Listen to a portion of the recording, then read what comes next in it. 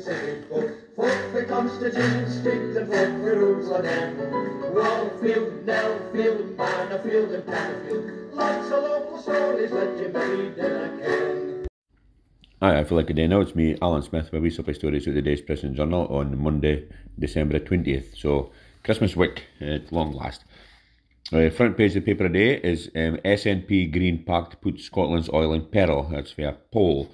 So 1 in 3 voters believe the SNP's power sharing agreement with the Greens is hurting Scotland's oil and gas industry. A poll has revealed the concerns voters have for the economic impact in the north and northeast after months of fierce debate around the security of North Sea oil and gas jobs. Only a quarter of those surveyed by Opinion think the deal struck between the two parties will have a positive effect. The opinion poll comes in the wake of the divisive proposals to develop the Cambo oil field west of Shetland, which eventually prompted Nicola Sturgeon to say the project should not get the green light. The majority of overall survey respondents are against the First Minister's position, except for those aged 18 to 34. Half the respondents agreed that both the Scottish and the UK governments should support Aberdeen in its transition for fossil fuel reliance. A total of 62% of voters think oil and gas companies have a positive impact on the Scottish economy, with just 6% thinking they have a negative one, according to the survey which was conducted earlier this month. So, well, I think it's no much of a surprise here to Ken that once the Greens was on board, Ken oil and gas was getting really low on the list of priorities for support. So, no very, no much news in this news, I wouldn't think, with them, unless they can come up with something for like a better transition, or maybe a longer transition than they're wanting, because I think it's just not going to happen overnight, that's for sure. So we'll see what they come up with, but I think it's a bit of a non-story, this. Now, here's a story about Piers Corbyn, not Piers Morgan, Piers Corbyn, being arrested over a video calling for attacks on MPs' offices. So, anti-vaxxer Piers Corbyn has been arrested on suspicion of encouraging people to attack MPs' offices. The Metropolitan Bobbies said a man in his 70s, who it did not name, was arrested in Southwark, South London, in the early hours of yesterday. The arrest relates to a video posted online in which people were encouraged to burn down MPs' offices, the force said. Earlier, the Met said it was assessing a video which appears to show Corbyn, for 74, of Southwark, calling for MPs' offices to be burnt down. The video shared on social media shows the brother of former Labour leader Jeremy Corbyn criticising politicians who voted for COVID restrictions. Corbyn refers to his brother voting against the government's Plan B in the video, suggesting it was shot on December 15th, the day after they were passed by a majority in the Commons. In the video, he appears to say, "We've got to hammer to death those scum who have decided to go ahead with introducing new fascism. You've got to get a list of them, and if your MP is one of them, go to their offices, and well, I would recommend burning them down." Okay, but I can't say that on air. I hope we are not on air. The comments have been widely condemned, with Mayor of London Sadiq Khan calling them despicable and dangerous, and Home Secretary Priti Patel describing the video as sickening. So I think we can safely say that Piers Corbyn is against the new legislation for only mere to deal with lockdown. He will be dead set against, I would think. But still, a bit of a gape. Now, here's something I spoke about last week, with Starbucks opening up at the beach, with seaside cafes ready for trade battle with Starbucks Goliath, is a bit in the paper. So Aberdeen's beachfront cafe owners are disappointed at plans for a new Starbucks next door, but ready to take on the global giant. The American chain last week unveiled plans for a 50-seater coffee shop with a drive-through at the Queen's Links Leisure Park. If approved, it will be just a short stroll away from several local outlets on the promenade. So Mark Macaulay owns cafes across Aberdeen and Aberdeenshire, including the Pier. He is disappointed and fears efforts to get customers to support local during the pandemic could be undone by the arrival of the Seattle-based Starbucks. He said, "We have seen a big increase in support for smaller businesses. That's especially welcome as times are hard, with costs for food, gas and electric all rising in addition to COVID causing so many cancellations. It's disappointing that a huge chain is looking into that space when there's already almost an oversaturation of coffee places in this area." He added, "There are similar businesses here, but we all work with each other rather than against each other. We're always very positive about anything new that brings people to the beach.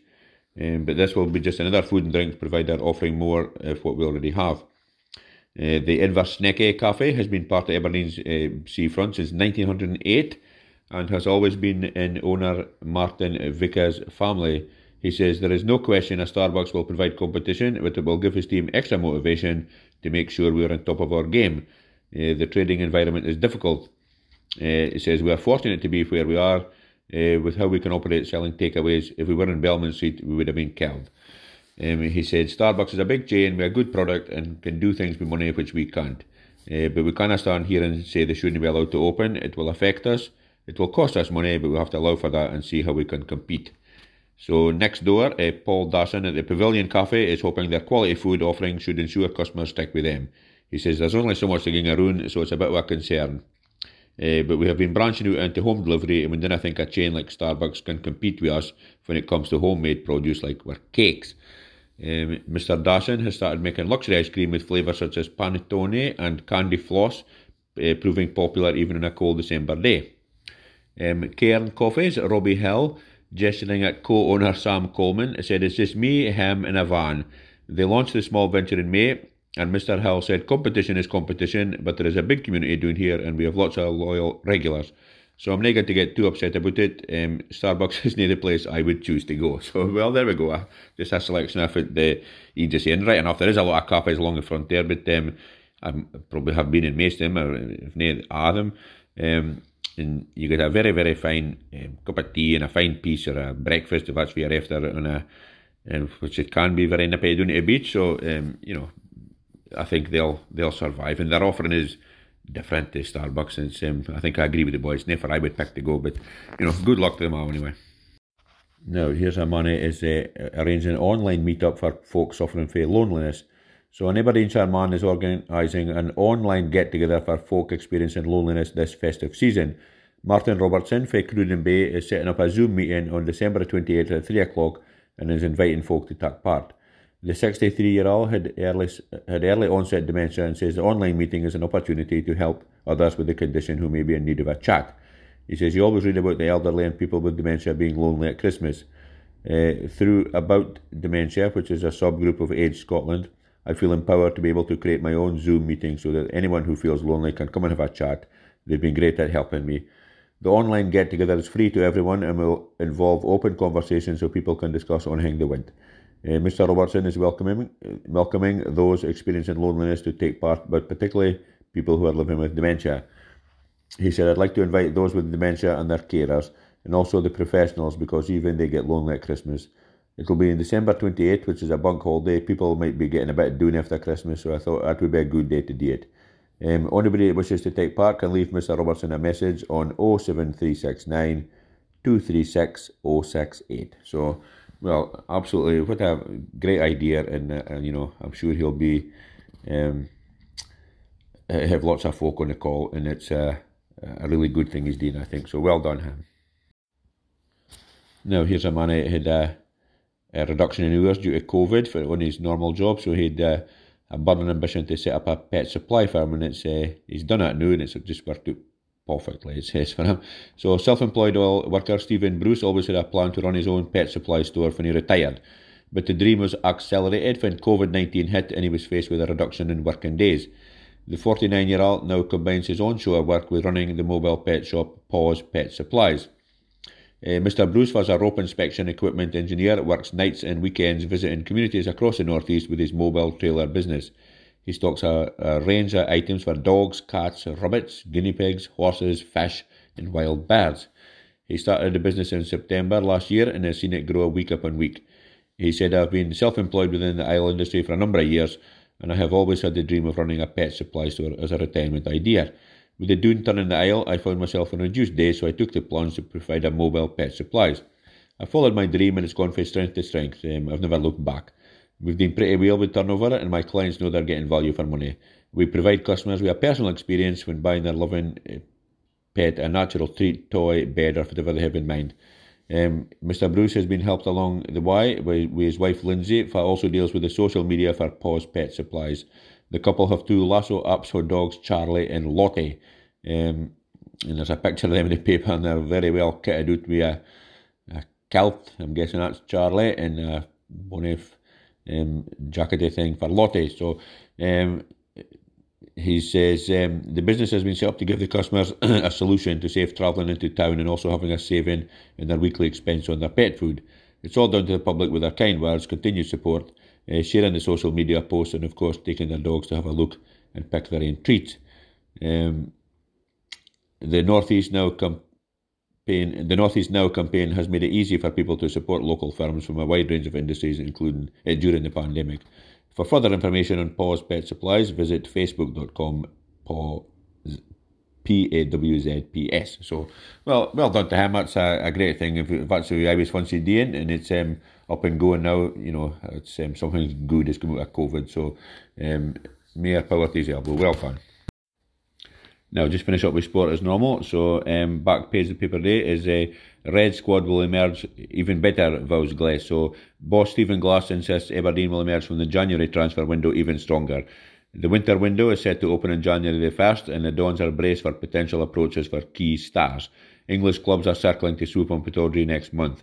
First team stars Ryan Hedges, Calvin Ramsey and Lewis Ferguson are all on the radar of clubs through to the border.